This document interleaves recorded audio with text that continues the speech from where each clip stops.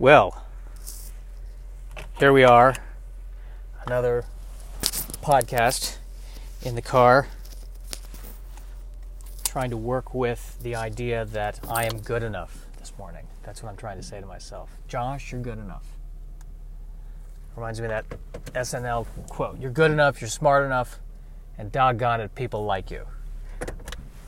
And as soon as I say that, as soon as the words leave my lips on that, I go, okay, well, I start to qualify. Well, good enough. You're okay. Smart enough. I mean, you're not Einstein. And I think people tolerate me. People tolerate me when I do what they tell them to do. When I do what they tell them to do, and when I agree with their opinions, I am tolerated. That's how I feel. And I don't know. Are there people who genuinely love me? It's possible. Stranger things have happened. I have a hard time believing it. I don't know. I am a surprisingly... I don't know why I'm saying surprisingly. I'm feeling very cynical today. I just don't know if love is, really in the scope of Darwinism useful. Maybe it is, maybe it isn't. Perhaps it was, it's love that has enabled the human race to get to this point. Actually, now that I think about it, if there was more love, the human race would not be at this point, which is about to destroy the planet. Then there'd be, it could very well be the absence of love. I think I'm onto something. Love is great. You just lose. Now there's a great song. Love is great, except you lose. Love is fine, but you'll get bruised. I'm pretty sure Frank Sinatra sang that song. Or at least I think he'd feel that song. I really do believe that. But, hey, happy to report that I had a decent bowel movement. Eating a lot of fruit. I think that helped. The fiber. I didn't have dinner last night, and I think that also helps, too. I've been overeating. They say you're not supposed to overeat. And by they, I mean my mother says you're not supposed to overeat. Overeating's bad. And I have noticed that if I eat smaller meals, even if what I'm eating is something I'm allergic to, if it's a smaller portion, I can handle it better. So there's a life hack for you. It's a way that I can continue subtly taking years off. I can continue subtly take years off my life by doing that. So that's a good lesson. Put that in your back pocket. I never use my back pocket. It's a mini trash bag. That's what my back pocket is. All the important stuff's in the front pocket, which concerns me because that's where I put my cell phone, and that's what's probably going to irradiate me to death. I don't know what to make of these cell phones. It's becoming... Because I'm listening to music now all day. I have the earbuds in. I feel like I'm turning into a Borg from Star Trek The Next Generation, which I'm always plugged into the hive mind. I really think that's where we're headed. I mean, pretty soon, I don't think it's going to be a large box like this phone. It's going to be a chip that's implanted in all of our heads, and it's just going to be 24-hour Wi-Fi and constant commercial interruption. That's what's going to happen. And, the wealthy will be able to afford the Apple microchip, and the non-wealthy will have to get the Windows microchip, and everyone's going to be, in the middle of important tasks. We need to save this person's life. I would, but I'm in the middle of a software update right now. But he's about to fall off the building. Well, he should have upgraded. He should have got the jetpack software update.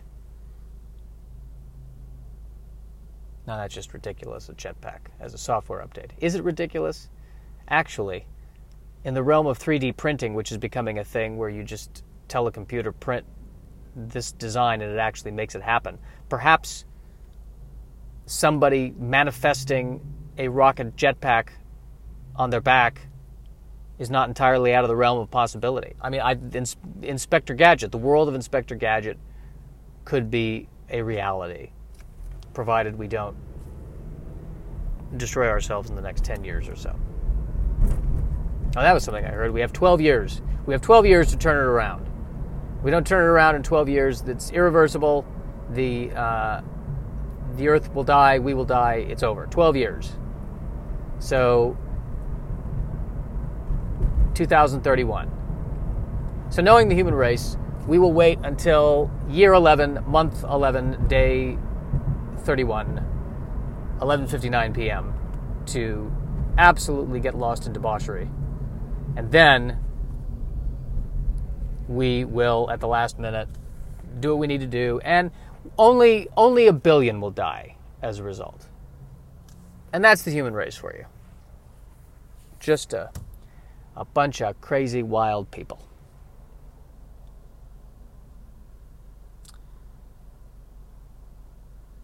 In the car next to me, there's a young child who just threw something out the window. And no one is catching him on that. I'm not going to say anything. That would be awkward. I'm not going to tell another person's child anything. I feel very awkward around kids. I don't like being around kids. I don't know what to say to them, because I just don't want to talk to kids the way adults talk to kids, where I start talking in a baby voice. I want to talk to them like they're adults. I just operate under the assumption that they know that they're as intelligent as adults, and 9 times out of 10, I think I'm right.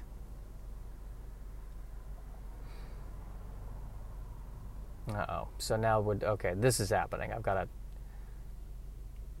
The lane is partially blocked off in front of me. It looks like they're trimming the trees. Tree trimming time. That is really a thing. That's what we're paying for, tree trimming. They're trimming the trees. There are giant potholes in the streets, but the trees are trimmed. Interesting priorities here. I'm basically driving on a scarred mountain road in the middle of the city, and they are making sure the trees are trimmed. And this is where I'm at in my life. I'm complaining about potholes now. I've arrived. I'm officially an old man. But that's the other thing that's plaguing me. I'm 37, and I know I'm not supposed to say my age, but I'm 37. And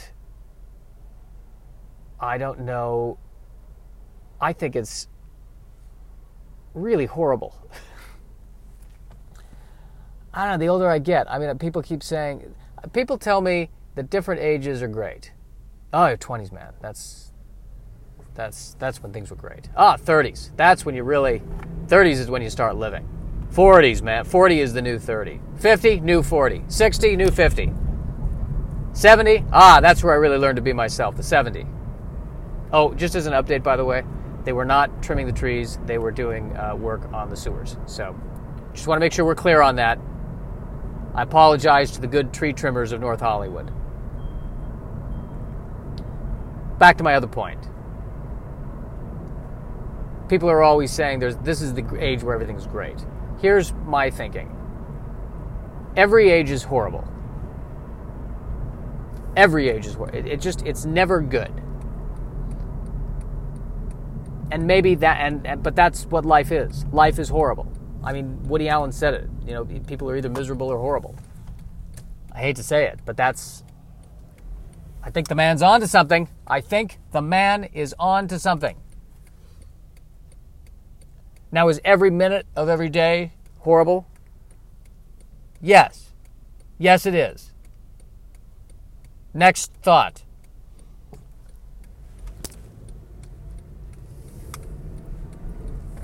What is the next thought? What is the next thought? I haven't been to a Subway in a while. I'm not a huge fan of Subway. Is it wrong of me to say that? I've never been a huge fan. You know, it's a little bit healthier than some of the other fast food options. But at the same time, it's just a sandwich. The thing that bothers me with Subway is whenever they offer something that's heated, because Subway has no kitchen per se. They have an oven, a mini oven. It's a microwave with a spoiler on the end of it, essentially. So they can't really cook anything. But they'll have, like the Meatball Sub, for instance, I have a hard time believing that the Meatball Sub at Subway is genuinely fresh when there's no oven to cook it in. More realistically, I think that here's the evolution of the Meatball Sub at Subway. At some point in the late 1960s, an animal of some kind was killed and chopped up into meat products. At which point, a series of transactions were made between 15 different companies, and the meat showed up at Subway in a perfect sphere. Like as perfect a sphere as in the movie Sphere, like a perfect sphere of meat. And then it was doused with, among other things, sugar and heated and then served. Now, is it wrong of me to even attack Subway for this? Because, Subway never said they were fresh meatball subs. They just said it was a meatball sub. Yes, it is wrong. I'm not coming down on Subway for it, because anyone who orders a meatball sub should know what they are in for. The whole concept of the meatball sub irritates me in and of itself. It's just, listen, if you want to have meat, go have a steak dinner. And if you want to have a sandwich, just have a sandwich. But to try to throw it all together in one big thing, it seems like you're dreaming too big with a meatball. That's what it is. You're dreaming too big.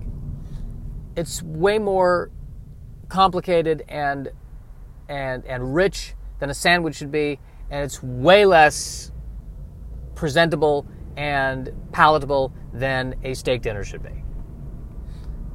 Or even a spaghetti dinner. Maybe that's my other issue with the meat. A meatball's got to breathe. It needs to be able to roam. It needs to have a plate of spaghetti on it, which enables it to go from a point A to point B. You shove a meatball in a sandwich. There's not a lot of breathing room there, and there's sauce that gets absorbed in things that it shouldn't get absorbed into. The meatball's a problem.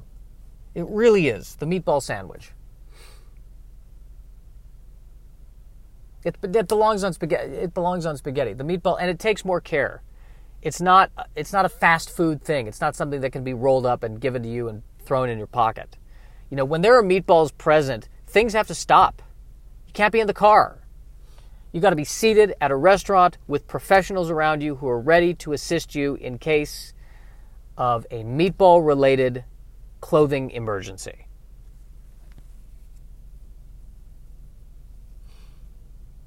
And I'm right. I am right about this. It's getting to the point where I have to fill my tank with gas. One of the last times I visited home, I remember one of my dad's friends, I think many of my dad's friends, whenever we would talk, the first question is, what are the gas prices like in California? And I'm thinking as they're asking me that is this what life is?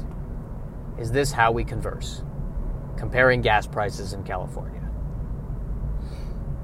But on the other hand, what are they going to say to me? Hey, how's the failure going? Hey, you're 37 and single. What's that like? What's it like to cry yourself asleep at night? See, what am I expecting them to say? Creepy thing about being 37, it's this awkward middle point, because I find that I'm attracted to 20-year-olds, but now I'm 37, and that's getting gross. My part of my body has to let the other part of my body know that ship has sailed. Perhaps I'm being too close-minded. Perhaps I could end up with a 20-year-old. And, as long as they're over 18 and it's legal, it's fine. But there is going to be judgment. But then again, do I care what other people think? Oh, absolutely. I totally care what other people think. I've built my whole life around caring what other people think. That's why I have no life. If I didn't care what other people thought, I'd have no problem dating a 20-year-old. I think at this point the 20-year-old would have a problem dating me because I get winded by doing a podcast. And I think they are going to want someone who is a bit more active. So I'm at this awkward place because dating someone in their 20s feels like there's too much of an age difference, and what are they going to want with an old fart like me? But dating someone my age also feels awkward because women my age want someone who has their shit together. That's what I think. 20-year-olds probably want someone who has their shit together too, but I guess they'll make the allowance of, all right, well, I don't have my shit together. I'm only 20. How can I expect someone else to have their shit together? But, women who are 37, I think they're at the point where I want a guy who has their shit together. My shit is not together. There's a lot of disparity in my shit at this point. There are large distances going on. I'm sleeping on a tatami mattress right now. And I'm okay with sleeping on a tatami mattress. I don't know which is worse.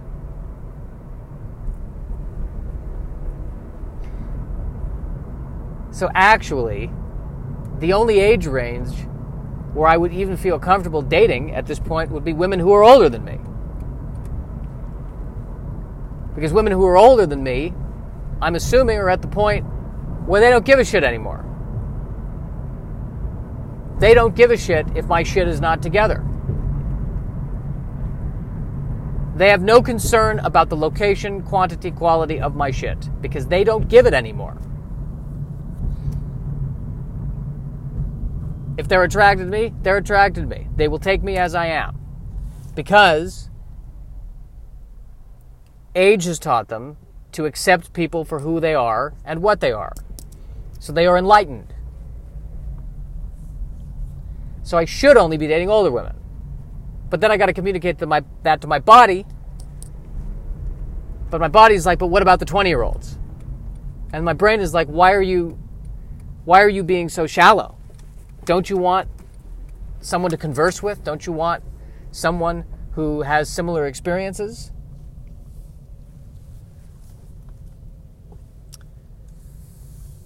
So now I'm dealing with the parking situation, which is horrendous because it's Avengers. Avengers is opening. And now because Avengers is opening, I will not be able to find a parking space. That's what's happening now. Because Avengers is opening, the parking space that I find will not be as good as it usually is. I am able to find a parking space, just to be fair. So it's not as bad as it could have been, but it's still not the ideal because of Avengers Endgame. Which is getting good reviews. Will I see it in the theater? I don't know. I don't like crowds. And I didn't see Captain Marvel yet, so now I'm behind a movie. Same thing happened with Avengers Infinity War. I didn't see the second Guardians of the Galaxy. It didn't really affect it. Things were fine, but it's still a concern I have. I don't know what to make of it. So that's where I'm at. Long story short. I don't even know if this is worth posting, but I'm going to post it anyway.